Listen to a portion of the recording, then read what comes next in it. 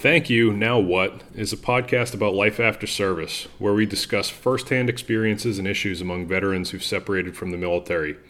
I'm your host, Matt DeVivo, along with our producer, Ben Murray. This episode, we'll talk to Tara Hyger. Tara grew up on a farm in Wisconsin and joined the Army after 9/11 with a strong, curious desire to discover more of the world while making a difference. After serving overseas as an intelligence analyst in Iraq and Germany, and training as a psychological operations specialist, Tara left the military after 9 years to further her education, forge new career paths, and grow her family. Do your non-military friends call you DeVivo too? It's a business school thing. Oh, everybody calls each other by the last name? No, I don't think so. Oh, you just tell people that's what to call you? I've never told anyone that. Oh. Okay, so we're finally getting into it. What's up, Tara? Minute zero. We have Tara Hyger. Minute zero, podcast zero. Sorry, I interrupted you. She's our first guest on the Thank You Now What podcast. How does it feel to be first? A little intimidating. I didn't get to hear what this sounds like to anybody else or what kind of questions will be had. So, but no, it'll be good. It's exciting. I hope that this takes off and that there's a lot of people out there who can benefit from the conversations that are going to be had. So, yeah, our success is really hinging on you. Someday when I run for office, they'll pull this up and they'll be like, oh no, totally unfit for office. We could destroy all of it for a fee, unless someone downloads and duplicates it. We can't help that. Okay, all fair.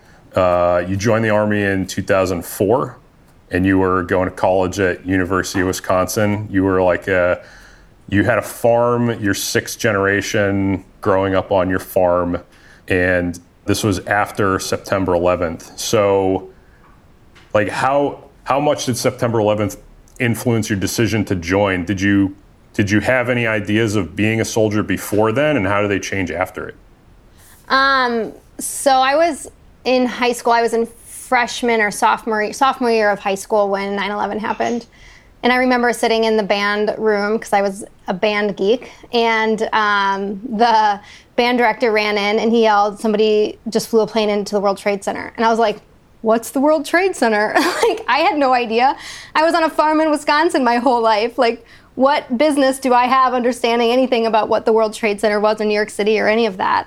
And in my mind, I remember very vividly picturing a crop duster airplane, because we grew up on a farm, so there's crop duster airplanes all over, and I was like, I'm sure it was just a mistake. And then obviously as the day progressed, we realized it wasn't just a small airplane, and then obviously it became a really big catastrophe that impacted all of us the rest of our lives. But I remember being really curious. That was the first time I really became interested in international affairs, because I was like, how can this happen? And I have never even heard of the Taliban or Al-Qaeda. All of these things have completely slipped past anything that I've ever read or known about it. And I started to wonder why I didn't know anything about this. So fast forward to 2003, I was a junior or senior. I guess I was at the end of my junior year, and the invasion into Iraq happened. And that's when I got a big feeling of FOMO. I was really missing out. I'm like, whoa, there's this massive international televised invasion. I remember sitting in science class and watching it and just thinking, that's badass. Holy, you see the bombs and the cars and the Humvees, and you see, everything that's unfolding on TV. And I was like, that is so cool. And what am I doing in this small town? My parents made me agree that I would go to college for a year. And I wasn't sure what I wanted to do, so I went to college for a year. I went to the University of Wisconsin in Eau Claire. And while I was there, it was the election in 2004, and I started paying attention to political affairs. I took a Middle Eastern politics class, and it was taught by an Iranian. And I remember just being like, there is so much I don't know. So I did my required 1 year by my parents, and then I dropped out. And I remember in December I came home for Christmas, and I said, Dad, I think I'm joining the military. And he obviously was pissed. And it was right after Bush got elected, the second term. And my parents are very liberal. And they were like, you're going to go to war. You're going to fight this. What the? They're like, there is no way in hell. I joined for a multitude of reasons. I want to contribute. I don't want to miss this important part of history. And I don't understand it. Like, I want to go and see it. I want to be there. And that's kind of been like what's driven me ever since, is like, I just want to see these things happen that have like long implications and international consequences, and are exciting and dangerous, and you learn so much and you're part of the action. I think that's kind of was my driver more than anything. Okay, so what job did the recruiter sell you on? Or like, what did you, because I know you did a couple different things in the military, so when you came in, like, were you getting what you wanted out of it? I got to MEPS in Milwaukee, and the guy looked at me and he goes, you can be a truck driver, a cook, or an intel analyst. I know what a cook is, and I know what a truck driver is. And I was like, does he not know I just dropped out of a pretty good college to come here? And this guy was so rude. He's like, fine, $3,000, intel analyst, you ship out June 14th. And I was like, holy shit, like my life just, okay, we're there, this happened. And then I signed the paperwork and I raised my right hand, I did the whole thing, and then I finished the second semester of college. And people were just like, what are you doing? You're joining the Army? Like, what? And like, I mean, I was prom queen in high school. So when I go back and told my high school friends, they were like, that is weird. And then it was a whirlwind after that. I mean, when I went to basic training, I got assigned right away to my unit in Kansas and deployed right after that. So it was kind of a quick, fast-moving decision. Yeah. So how old were you when you did your first deployment, and how long was it? So I was part of the surge into Baghdad. So we got orders in January and shipped out in February. And it was an entire brigade. So I was 22. No, I turned 22 when I was there. So we were right in Baghdad. I was part of a light infantry unit. So we supported it was in the 1st Infantry Division. So we were all over southern Baghdad. And we were there for the first 3 months. And at the end of the 3 months, they said, start the clock over, you're doing another 12. So that was interesting. So we ended up being there for 15 months. And something I always think about with that deployment is how I wished I would have kept a journal. How many things that I remember that are interesting, and I think back on a lot, and how many things I can't remember and I wished I could. So I think that was it was a really, really good deployment, and I keep thinking about how I need to go back and write down the memories I do have while I still have them, because it was such a like a deployment for most people, I think, in the military is such a time of like growth and like really learning about who you are and what you're capable of and how you operate in like these weird places, and you learn so much. So yeah, it was a really good deployment. Yeah, because I know that in your so you have a video speaking in front of the Tillman Foundation, and you talk about things that you saw in Iraq as like a lower enlisted person forming kind of what you wanted to do professionally later on. So you specialize in comparative politics and resettlement, and you told a story about like busing civilians across war-torn areas in Iraq at a pretty young age, early in your career. What are the biggest things you remember about that? Yeah, I remember watching the news when I was in the TOC, the Tactical Operations Center, watching the TV that we had up, and it was, people fleeing Baghdad. Like, we had essentially just arrived with 30,000 troops, in a matter of 45 or 60 days, and they knew it was about to be really bad, so people were leaving. And I remember just watching the news just showing it, and people were fleeing for Syria, people were going to Jordan, people were going to Kuwait, like people were fleeing like to Iran and even Turkey, and I was like, wow, like these people's lives have completely been altered. And it's so easy to look at everything in a war zone as us versus them, and it wasn't easy for me. It wasn't easy for me to look at that as it was happening and think, whatever else other people were thinking. It was more of a, we're in their country and these people are being forced out of their home. Like, I hope we don't mess this up for them. I don't know, maybe that's just like my big bleeding heart liberal side of me, but like, it was just one of those things. And I think it was, and I was seeing it, and you could see the traffic and you could see the people leaving, and it was just sad for me. It wasn't exciting. So at this point, you're already thinking about like, how do we return these people to a normal life? Yeah, I was wondering, what does it look like when they come back? And then I had never lived in I don't think that's a common thought among young soldiers. No, I agree. And I knew that. And I never really fit in with normal young soldiers, I don't think. You know, I was always kind of more curious about bigger picture consequences.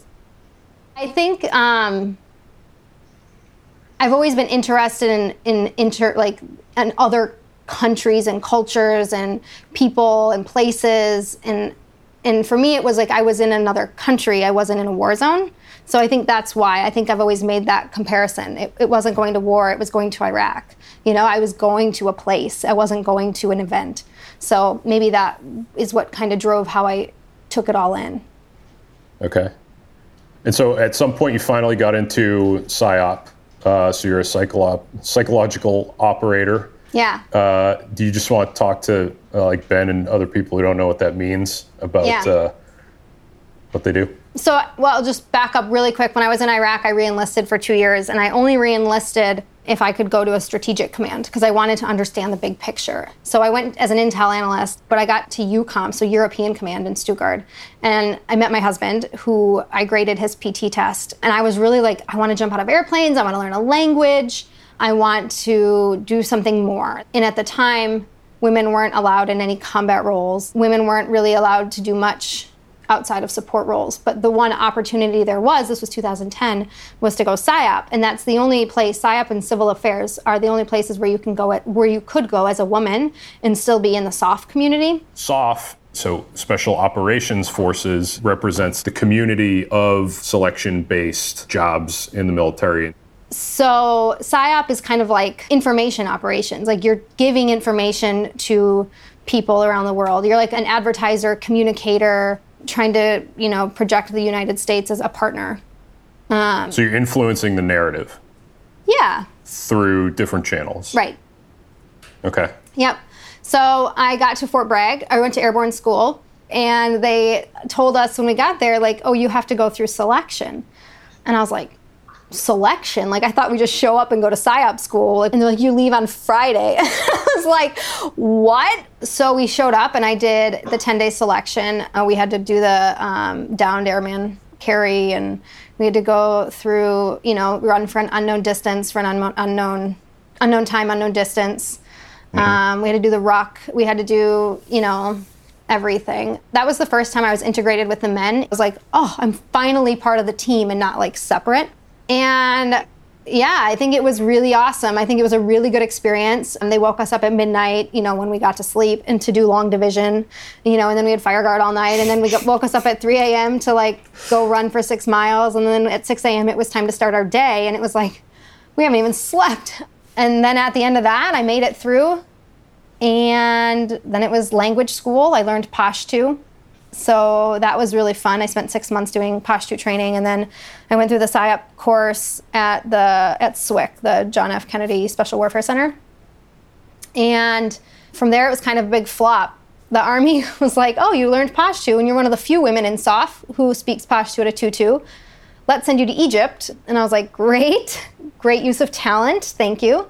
At this point, I had already finished a master's degree, and I was like, because I had just been doing it online the whole time, and I was like, I don't think they're actually giving me what I need. So I spent 3 years in PSYOP, never deployed because of the Arab Spring. So I kept needing to go to Egypt, and they kept telling me, wait a couple weeks, wait a couple weeks, wait a couple weeks. The embassy doesn't want any soldiers there during the Arab Spring. And then they're like, okay, you're going to go to Afghanistan. And then it was like, okay, well, now you're going to go here. And it just never panned out. So I actually spent like 2 years training for deployments and never actually went on one. I just kept getting recycled into different detachments as deployments came and went and fell through, and all the politics of being a PSYOP, or PSYOPers go to embassies. So you have to have the State Department in on it, and there is always so much politics trying to decide between the DOD and the State Department who can get in and who can't and how it works. So yeah, that was kind of the end of my active duty career. Okay, but you got a master's, which means you completed your undergrad. So how did you find time, balance it with work? I know that there are tons of enlisted people who should be leaving with at least an undergrad and don't. How important is that? I mean, how important was it for you, and how important do you think it is for people as a step before they leave? Yeah, I required all of my soldiers at all times to be in undergrad classes because I just think it makes a more well-rounded individual. And especially when you're talking about soldiers who are dealing with international affairs all the time, like you need to have some sense of outside of your everyday.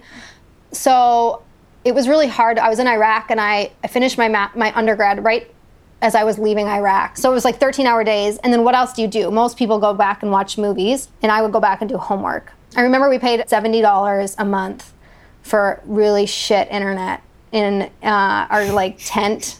It was called the T building. It was like an aluminum structure that we lived in, and there were wires throughout the whole thing. Like it was so hodgepodge. But we got the internet in the room, and I was able to finish that mostly while I was there. And then I finished the last couple classes when I got to Germany, and then right away in Germany I started my master's degree and finished that I think 3 years later, and that was like our American Military University, but I got it in international relations at that point. So yeah, it was really important. And I have actually a lot of people who've reached out to me in the last couple of years, and they said, Tara, back in 2012 when we worked together at wherever, in Fort Bragg or wherever, you really pushed me to finish my degree, and I finished my undergrad and I just finished my master's. Like, and it's like cool because I'm like, that's so impactful. I think it's so important, and to think you can just fall back on your military service and your experiences, and that people understand that is short-sighted, and you need something that they understand. And a bachelor's degree is the most basic currency of employment, I think, that you can get for free in the Army that translates to anything.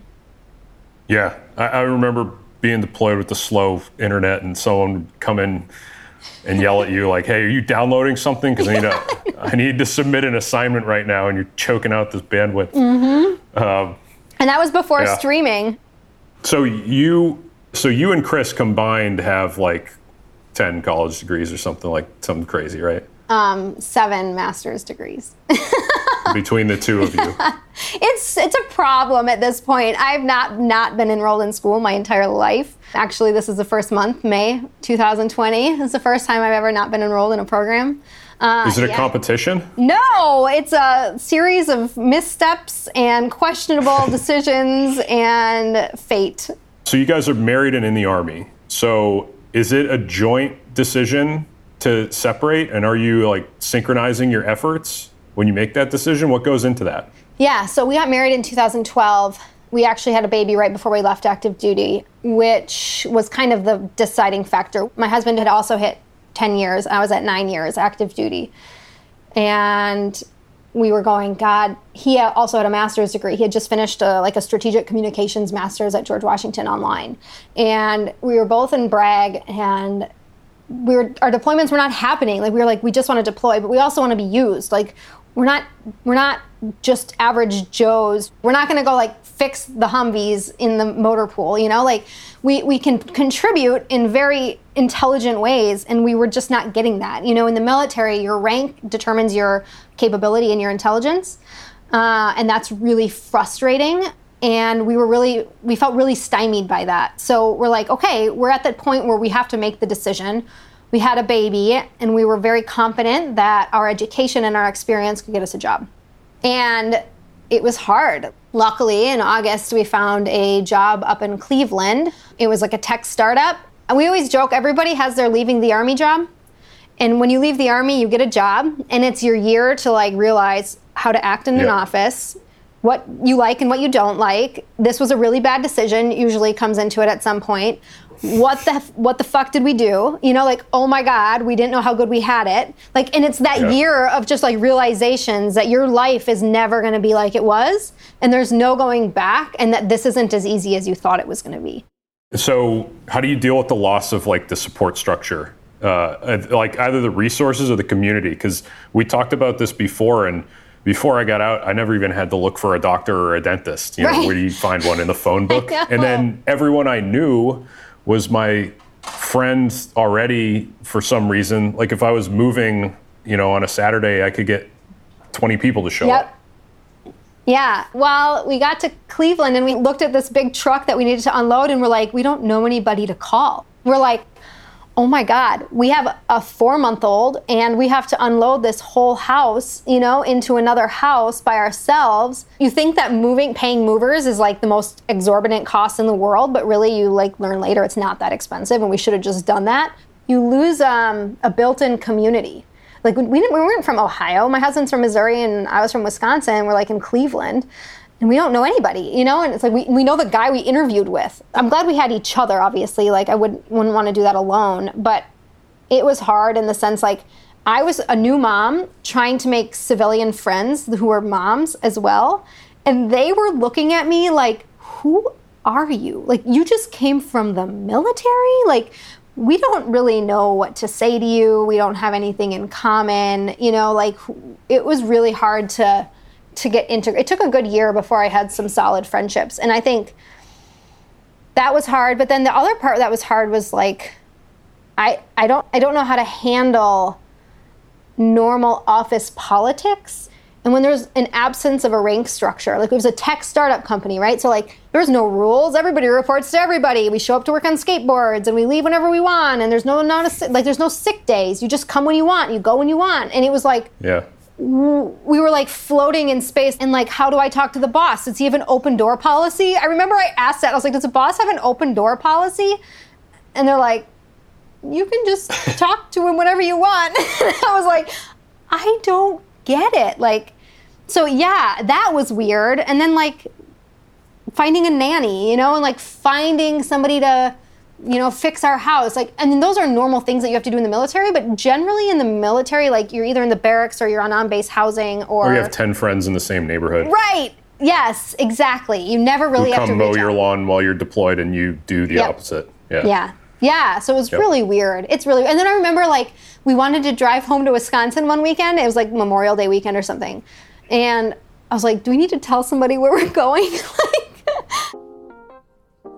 This episode of the podcast is brought to you by the Coast to Coast Foundation.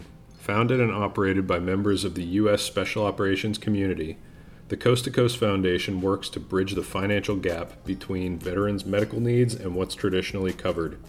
Their annual cross-country motorcycle ride, the Ride for the Fallen, stops in more than a dozen cities across the country to strengthen communities and raise funds. All proceeds from the Coast to Coast Foundation go to assisting veterans in their recovery from combat and service-related issues like traumatic brain injury, post-traumatic stress, substance abuse, and other physical injuries. By veterans for veterans. Visit coastxcoast.org to find out more, and more importantly, to donate. That's coastxcoast.org. You can also follow them on Instagram at CXC Foundation. Thank you. So, when you think about the plan that you had, obviously it sounds like a lot of things didn't go according to plan. Is there anything that did? Or were you just all right, new plan? Well, we did that job for a year. And at that time, Chris, my husband, decided he wanted to get an MBA. And about halfway through his MBA, he's like, I really like finance. And I was like, I really hate this job. He got a job in banking in downtown Cleveland at this boutique investment bank. Was just starting his new job, and I quit my job without telling him, and just because I was done. And I remember I walked he was in the shower, and I just said, hey, and I hadn't seen him in 3 days because investment bankers work 20-hour days. Yeah. I was like, yeah. I quit my job. I quit my job on Monday, and he was like, what? Flung the shower curtain door open. I was like, yeah, I can't do that anymore. And then I had enrolled at Cleveland State University. I was like, I need to do something else. I am not cut out for this type of work. I was like, I really want to get into the nonprofit world. I really want to get into some other type of endeavor. I don't know what it is, but I know that I can find it if I go to school. So how do you balance ambitions and support between the two of you? Right, so you have a family, you have a partnership, you're trying to make it happen. Each one of you wants to be, mutually supportive, but have different kind of goals. How do you balance all that? Yeah, I hate to say this as I sit here drinking out of my cup that says "Tears of the Patriarchy," but okay. But I think we did fall into. Chris was working so many long hours. I ended up being the main caretaker and going to school. And it's kind of stayed like that. So since then, we have 3 kids now total. But he's always been the person who can work a 20-hour day and not be concerned about where the kids are at school, who's getting the groceries, if the house is clean, if the nanny's paid. And I have always been I need to have a flexible schedule so I can manage all the other aspects of our life. And so we've balanced this, like, we were both going to school for a while. He finished his MBA, then he got a job in banking, and then I was finishing my graduate degree at Cleveland State University, and we were balancing in the sense that I took the load at home and at school with a meager income. He took the load of only working with a better income. And then those kind of married up. So fast forward, he got a job in banking in New York City. Yeah, so you guys both moved to New York. Did this coincide with your graduation, or was there a little overlap? No, he came to New York in February, and I graduated in May. So there was a little overlap. I just stayed in Cleveland and took care of selling the house and kind of finishing up there. It was hard to leave. I loved Cleveland. I think that was a really cool city. I think there's a lot happening. Okay. So I got a master's there in urban studies with an emphasis in like urban planning, community development stuff. Because I really thought like, okay, like cities are cool. I still kept going back to this idea of Baghdad, right? Like what happens to cities after a war? What happens to cities after we leave? How do those people come back and recreate their cities? Like what happens to neighborhoods? What happens to, like, how do all these things work? I finally joined him and we got an apartment on the Upper West Side. I was apprehensive about what life would be like without a car. You know, we had a 3-year-old at that point. You know, you're looking at an apartment, you're like, oh, look, that 2-bedroom apartment is $5,000 a month. You know, and it's like, oh, that's a lot of money. And so that was a little intimidating, but we got to the city and I started realizing like you could put me in any job anywhere and I'm confident that I could figure it out. But nobody could know, like, you can't get hired on that. You know what I mean? So you want to talk about the one person who did talk about good E7 jobs? So they have job fairs all over New York City, like every couple months.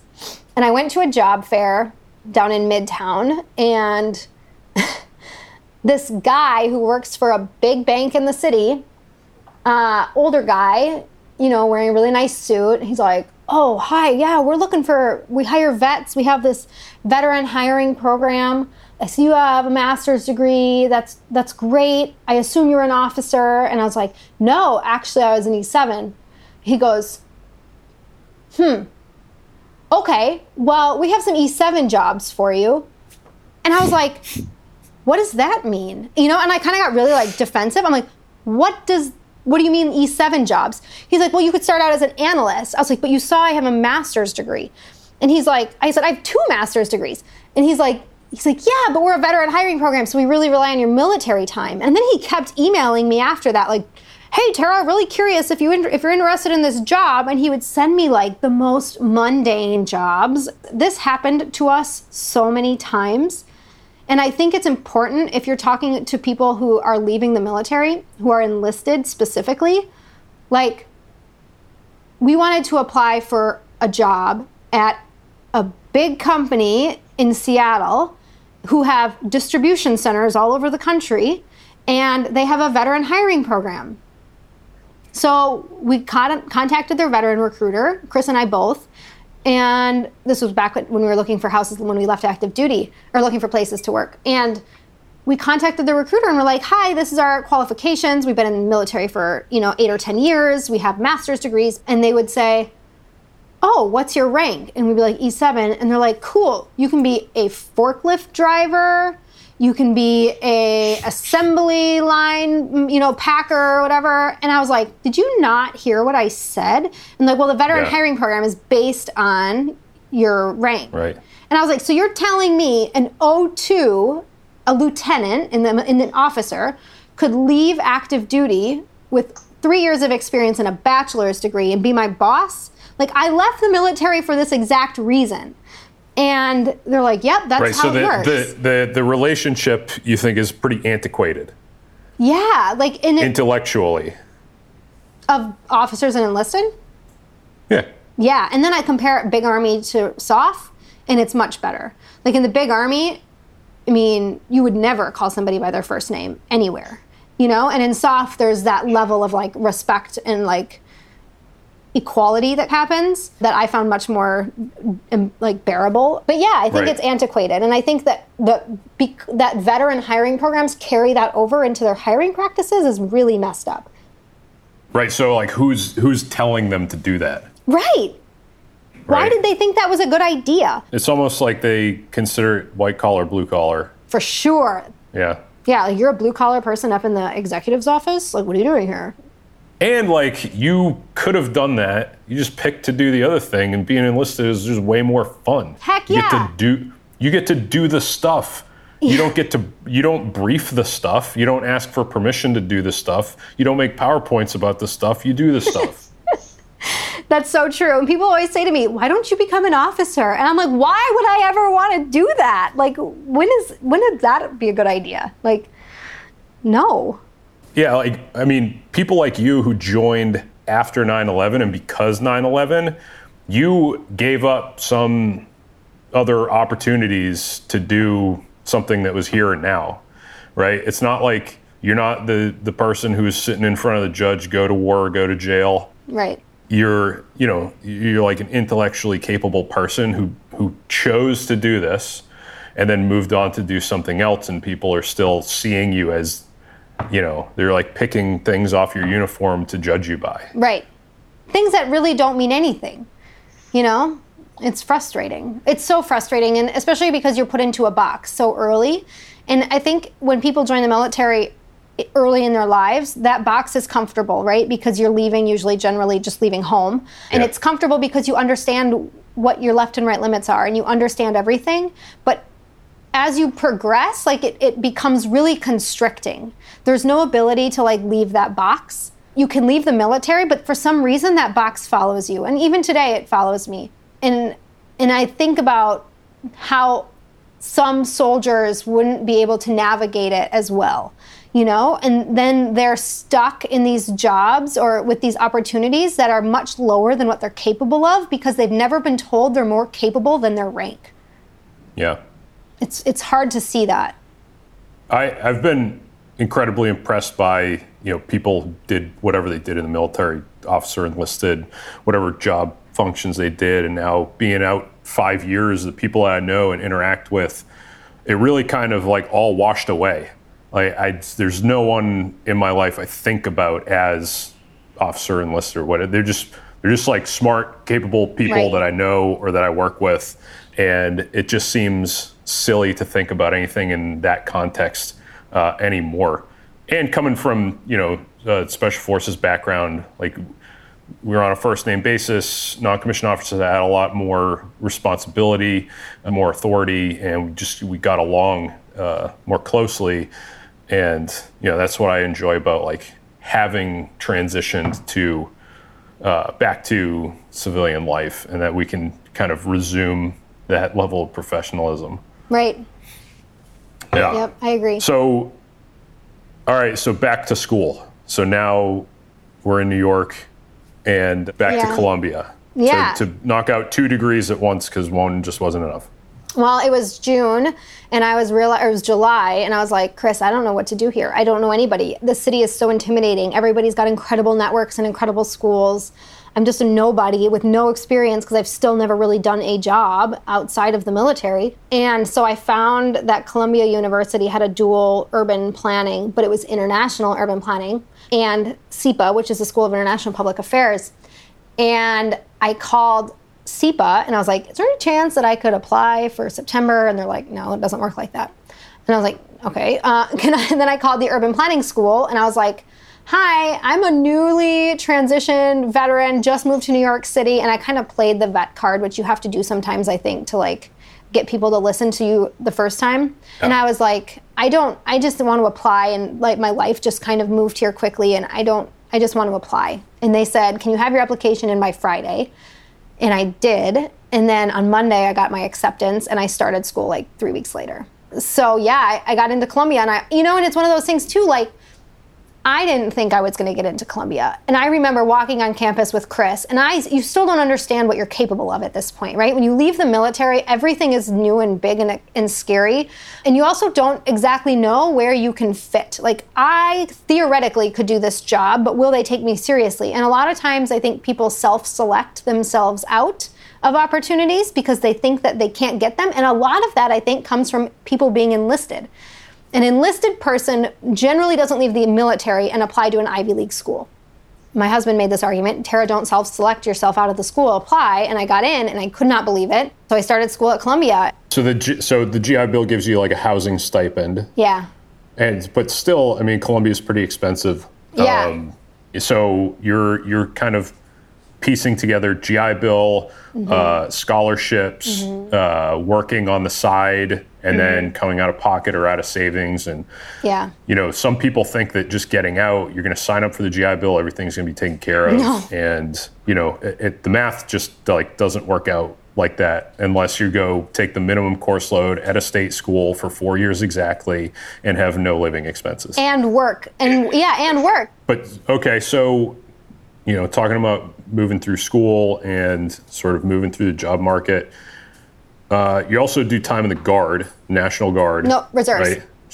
Reserve, sorry. Yep. So you carried that over, and you're subject matter expert on geopolitics in Africa? Yeah. I would say subject matter expert is a very strong word. Okay. but yeah, so I stayed in the reserves. And that was a decision we made in 2013, actually, when we both have active duty. We had the baby and we weren't sure that we would have a job. And I was like, I can't not have health insurance. So I said, I'll stay in the reserves. I really like the Army, actually. So for me, it was easy to say, I still want to be part of this every once in a while. And I did one weekend at a TPU, which is like the 1 weekend a month drill thing. And I was like, okay, I lied. I can't do this. This is just absolutely not for me. I found out quickly there was an opportunity at a unit in Stuttgart, Germany, focused on Africa. And so now I'm there. So what I do is every summer I go spend a month in Germany. And I work in the intelligence section of that unit. And it's really, really awesome. Like, I really enjoy that. So it's just like get to be in uniform 1 month every year. Yeah, and so it sounds helpful that can relate to the other things that you're doing academically and professionally. For sure. Yeah, because then I went to school and I started studying East Africa. I started studying like Rwanda, what happens to the cities and the countryside and the people after genocide. And I tried to compare that a little bit, like what happened in Iraq after the surge. Like, how do people come back home? How do these cities rebuild? How do these countries and states rebuild? So yeah, I started studying that a lot. And that's kind of the Tillman Foundation funded a trip to Rwanda during grad school, right? Yeah. So my first year of grad school, I didn't have any scholarships. And I realized that was just ridiculous. So I applied for the Pat Tillman Scholarship in 2017. And I put everything into those essays. It was kind of a shot in the dark. I knew a couple of people who had made it, and you kind of look online at all the applicants or all the people who had received the scholarship before, and you're like, oh man, like... And then I just told myself, don't select yourself out, self-select out of this. So I applied, I got an interview, and I got the scholarship. It was phenomenal. So that helped me a lot my last 2 years. Yeah. So I read your article about the Canadian woman living in Rwanda for the last 20 years. Yeah. You think your family could ever be her? Yeah, absolutely. I say that to Chris all the time. Let's sell all of our shit and move to Rwanda. And do you know what his answer is? Well, if they had better internet connection, maybe we could. I was just about to say that. What's the Wi-Fi like? I was like, oh man. So there's this arc, right? Comparative politics, people and government interaction, resettlement, displacement. So you're able to link all these things throughout your professional career, from Iraq to Rwanda to Rio de Janeiro to New York, right? Yeah. Because I know that you said in one of your talks that resettlement isn't just a wartime issue, right? It could be due to climate. It could be due to gentrification, which Ben and I both live in Brooklyn. We know that. But also you saw that in Brazil when you went there too. Yeah. So how do all these things kind of like follow this arc throughout your career? looking back, it makes sense, but as I was doing all of it, it didn't make sense and I didn't know. So I think looking forward, it's hard for me to say, like, where is this going to take me? I don't know. Yeah. I applied to 17 PhD programs and got denied at all of them. So at this point, I'm just trying to figure out, how do I make this into something? And that's kind of been my new struggle. And it's like every phase, school is easy, right? Because you can get into school and you can study and learn and interact with whoever you want and however you want. And then you leave and it's like, okay, well, now you have to perform and you have to decide what the next thing is. And it's not like you can go into school and pick your topic of study. It's like you have to pick a job that is specific enough that, and I'm not ready to do that yet. So this last year I did a fellowship in global journalism at the University of Toronto. So I was up in Toronto a lot for the past year, going back and forth between New York, and I was a freelance journalist. And that has been really cool because then I can actually like look at these things that I'm interested in, like resettlement. And I've looked at, hunters that are being hired by Borno State in Nigeria to fight Boko Haram. And I'm like able to look at these things and be like, I have enough critical thinking skills and background and understanding of like geopolitics in a lot of places to look at those things and understand the context better and write about them in a way that I think is more than most journalists are able to do. Even if it's just basic journalism, like it's fun for me to be able to get on Twitter and make contact with people who are fighting Boko Haram because they're on Twitter and reach out to them and then, have interviews with them online. And like, as an intel analyst, you can't do that. As an intel analyst, you can't call people fighting Boko Haram who are like local nationals in Nigeria. But like as a journalist, like the world is your oyster. You can call anybody. So that's been really interesting. And I've really enjoyed that. And this last year, I was an adjunct at Columbia. And our class was looking at slums in Argentina, one of the big barrios there that is kind of like in the center of Buenos Aires. And like, how does a urban center filled with people who don't have ownership of their land, like how do they integrate into a city? And so like all of these things come together in some way, but it's not like generally like this clear. I always say I don't have a noun.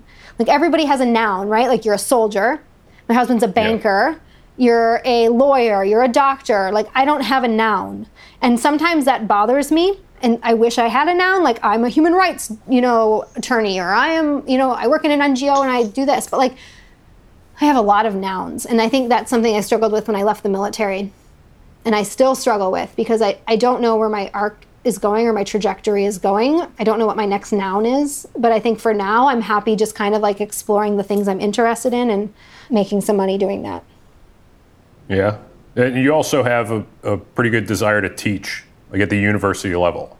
Well, I don't know. Now that I didn't get into a PhD, I don't know if I'm willing to do that whole cycle again. PhDs are the application itself is like, kills you. And I've done it twice now. I would love to teach at West Point. And here's another example of where being enlisted hurts you.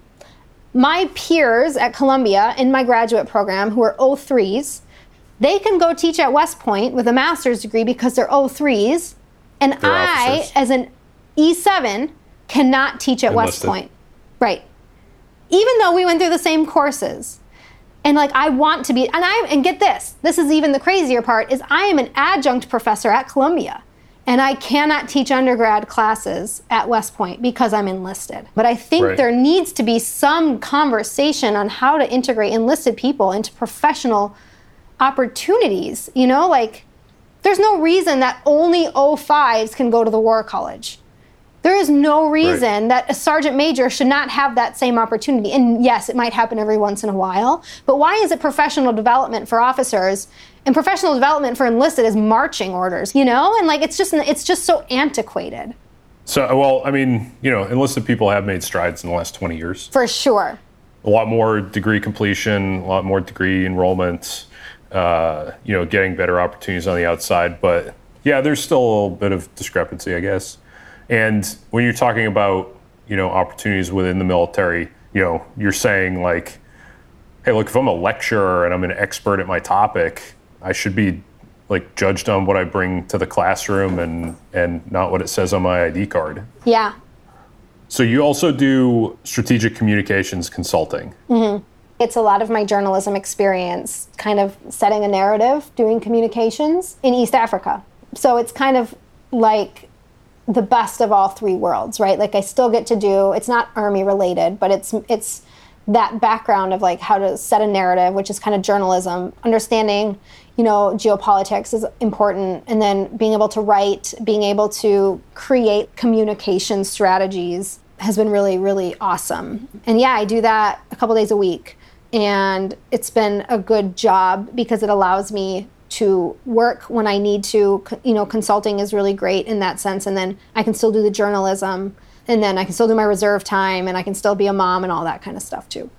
Okay, so school, like at least 2 different jobs, reserve time, and then a whole household, balancing this on a weekly basis. By the way, how do you manage a New York apartment with 5 or 6 people in it? And is Chris just like cruelly outnumbered as being the only male? Only yeah, guy. We have 3 girls. My second year of grad school, we adopted twin girls from India. So yeah, we grew our family while in the midst of like a grueling master's program, and Chris as an associate, in banking. So that was a really crazy time. But I've noticed I'm really productive because I have to be so careful with my time. I have a certain number of hours for each thing in my life, and if I don't accomplish my thing in those hours, then I'm like failing, So I've actually, I look at sometimes my peers in grad school and who are so stressed out about whatever, and like they're single and living alone, and I'm like I have 3 children under 5 in grad school. I mean, it all worked out, but I think the busier I am, the more productive I am. I noticed this last week, all my kids are with my parents in Wisconsin right now, and I've been really not productive. And it's like, I have all day. There is nothing stopping me from waiting until 9 p.m. to do this because I don't have my kids here. So I think it's actually kept me really honest. It's kept me really disciplined with like how to manage my life. Yeah, so life is not like a perfect game of Tetris. It's kind of like just doing what you have to do. Yeah, always. Yeah. Okay, everyone. At this point in the podcast, we want to take time to thank you all for listening to Thank You, Now What, the podcast about life after service. As we get going here, being our first episode and all, there are a few ways that we can ask you to support and interact with us. First, we would love you to go on Apple Podcasts and subscribe, rate, and review us there. And you can also do the same anywhere else you're listening to us or anywhere else you get your podcasts. You can also follow us on Twitter at ThankYouNowWhat. You can email us with any questions or episode follow-ups at thankyouNowWhat@gmail.com. You can also visit our website at thankyouNowWhat.com for show notes, links, and other ways to support.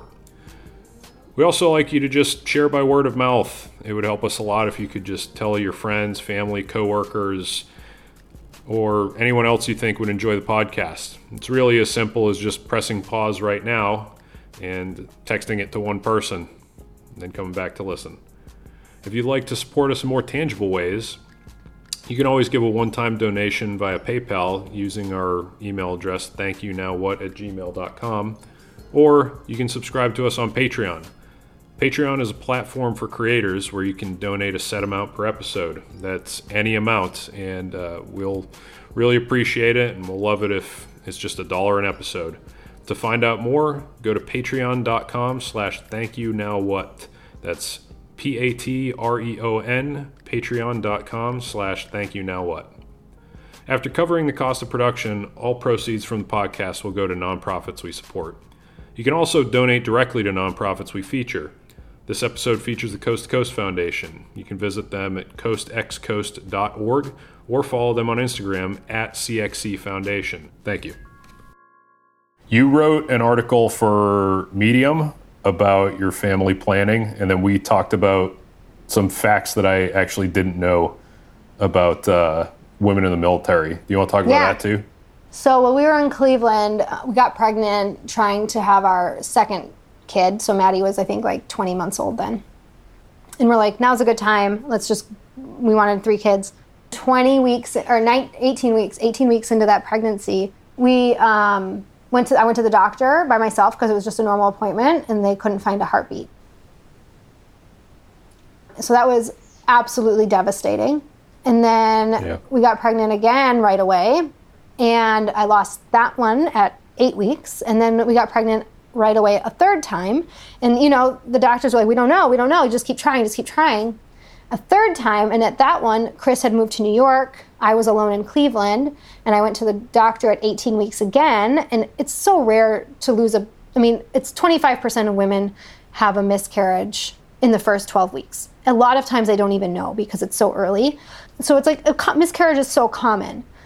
But after 12 weeks, it becomes really uncommon. And that's why people generally wait 12 weeks to tell anybody they're pregnant. Yeah. And so, of course, I told everybody. We put it on Facebook like it was a big announcement, right? We're having another baby. Wow, looks so cool. And then the third time, it was like, okay, there's no way. And I made it to 12 weeks, and I was like, okay, we're good. I made it to 14 weeks. I'm like, I know it still can happen, but statistically speaking, for that to happen to me again is so low. Like, the chances are so low. And we did all this testing in between, right? There was nothing wrong with me. There was nothing wrong with Chris. There was nothing wrong with anybody. And then at week 18, I went in for my appointment, and they couldn't find a heartbeat again. And at that point, I was done. I'm like, and the crazy part is, I went to reserve duty in Germany when I was pregnant. And then for some reason, I went again a couple months later, and I wasn't pregnant. And people were like, hey, how's the baby? Or what's going on? Weren't you pregnant? And it was like this awful, like, I'm not pregnant, And it was like, it was hard because you go out in public and you see your friends and you see people in the community and you're pregnant, you're visually pregnant. And then you go out like the next day and you're not, and people are like, ooh, and it's like this really awkward thing. And I think, so I always try to talk about it because people don't talk about it enough because it's so common. And people came out of the woodwork like, oh, that happened to me, that happened to me, that happened to me. And it's like, why doesn't anybody talk about this? So we decided to adopt, and we had wanted to adopt. We'd always said our third kid we would adopt, and it was just kind of like coincidence. We adopted twins, so we never had to worry about this again. But I found out later that, and this has not been studied since 1989, but initial studies are starting to show that women in the military are 5 times more likely to have fertility issues than people who are not in the military. So there hasn't been any real research on this. I think SWAN, which is the Service Women's Action Network, they're trying to lobby Congress to pay for more research on this because I lived on a burn pit in Iraq. Like, everybody I know lived on a burn pit in Iraq, Like, does that have something to do with it? Does the 7 vaccines for anthrax I took have something to do with it? And like the stressors on a woman's body, like just the massive rucksack I carried for months have anything to do with it? Like, I don't know. Like, and none of those things really make sense, but at the same time, they all come together and it makes you wonder, like, if women in the military are 5 times more likely to suffer infertility, then it is related to the military, but how? If they can't find anything wrong with me, how do I prove it? Or how do you inform others? Right, and would that have changed Like before they have to find out, I mean, you found out in like the most brutal fashion you could imagine. Right. So, like, is anyone putting this out there? Did you read the stuff from 1989? If you're like a new soldier and you're a woman, are you aware of this? Are you thinking about it? I don't know, and I think that that's definitely something that needs to be discussed more. It wouldn't change how I've done anything, but maybe I wouldn't have tried so many times, or maybe, and I don't know what it would have changed personally. Like, if people knew that, what would change? But maybe what it would change is that they would acknowledge that in your VA disability. Yeah, I mean, I know teammates who were at some outstation that was next to like a uranium mine. Mm-hmm. It turns out the Canadian military like deemed it uninhabitable, and then we just never got the memo. Yeah. So we're hanging out there for a couple months before we find it. But like you said, like for most of us, it wouldn't have changed what we did. We just want to know. Right. Yeah. I just would have liked to know that that's one of the risk factors when I went in. Right. It's, we're dealing with the same thing with PTSD and TBI mm-hmm. and all that kind of other stuff now. Like, I would like to know the risks, and it doesn't mean that I'm not going to do the job, but I just need to be more well-informed. Still going to do it, Right. Just want to know. Would not change it. Yeah, I would still do all of the same things. I wouldn't change anything. So how's the family doing now? Yeah, so the twins are almost 4, and Maddie's 7, so she's going to be a first grader, or she's going to be a second grader. We've really loved the city because we walk everywhere. And every morning I would walk Maddie to school. The twins would take the bus to school.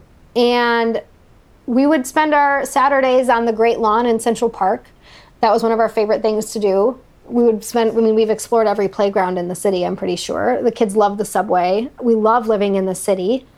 Since COVID, it's been a very different place to live. But I'm hopeful it'll go back to normal soon. What's it like having 2 parents who are both Sergeant First Classes? Well, technically, he's a military spouse now. I remind him of that. I was like, you're my dependent, right? So. Yeah. And actually, where he works, they did a big video promoting all the diversity in the organization. And the only piece of the video where he showed up was the piece where he said, "We're military spouses." I was like, you didn't even get veterans. You got to be the military spouse. So that's funny. Nice. I joke about that. No, I need that clip, by the way. You saw that? No, I need it. Yeah. Oh, yeah, you can go to the website. It's right on there. Nothing against military spouses, of course. It's just funny when you serve that whole time and he's just a spouse now.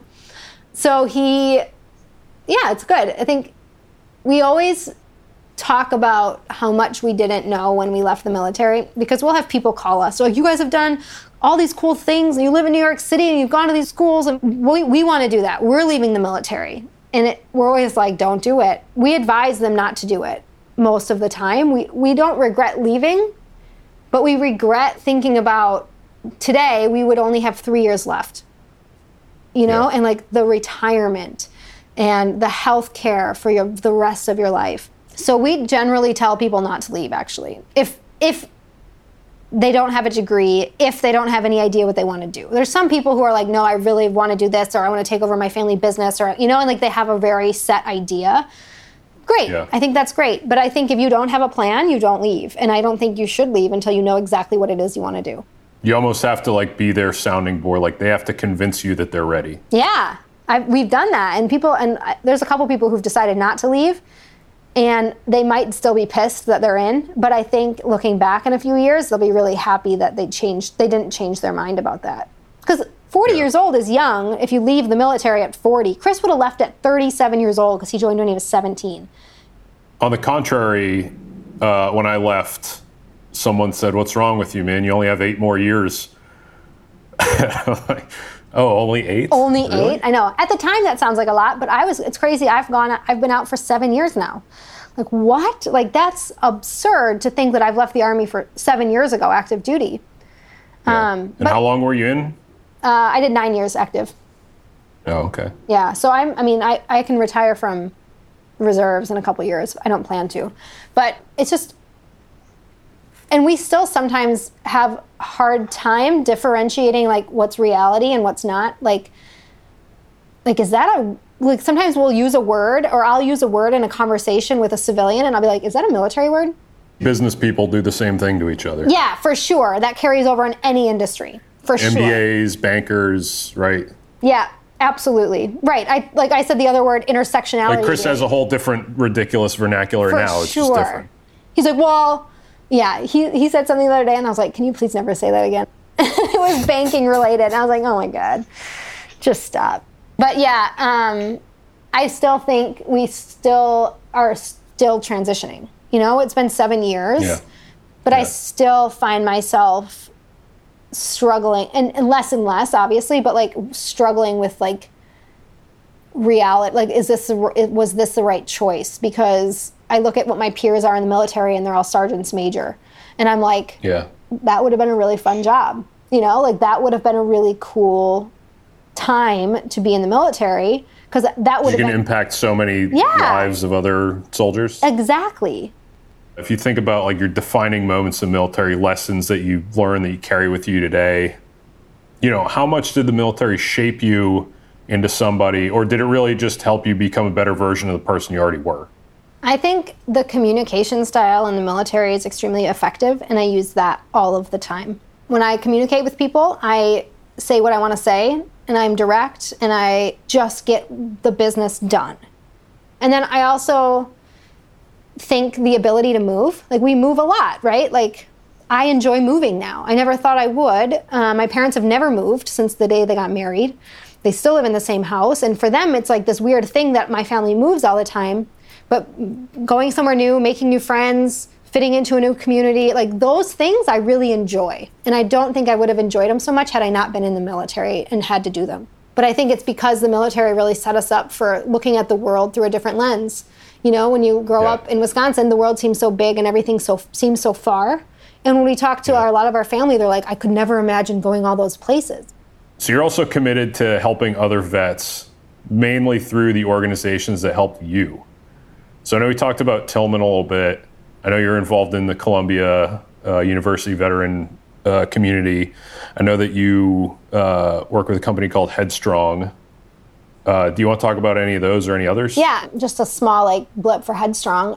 Headstrong's a organization that helps veterans get mental health counseling.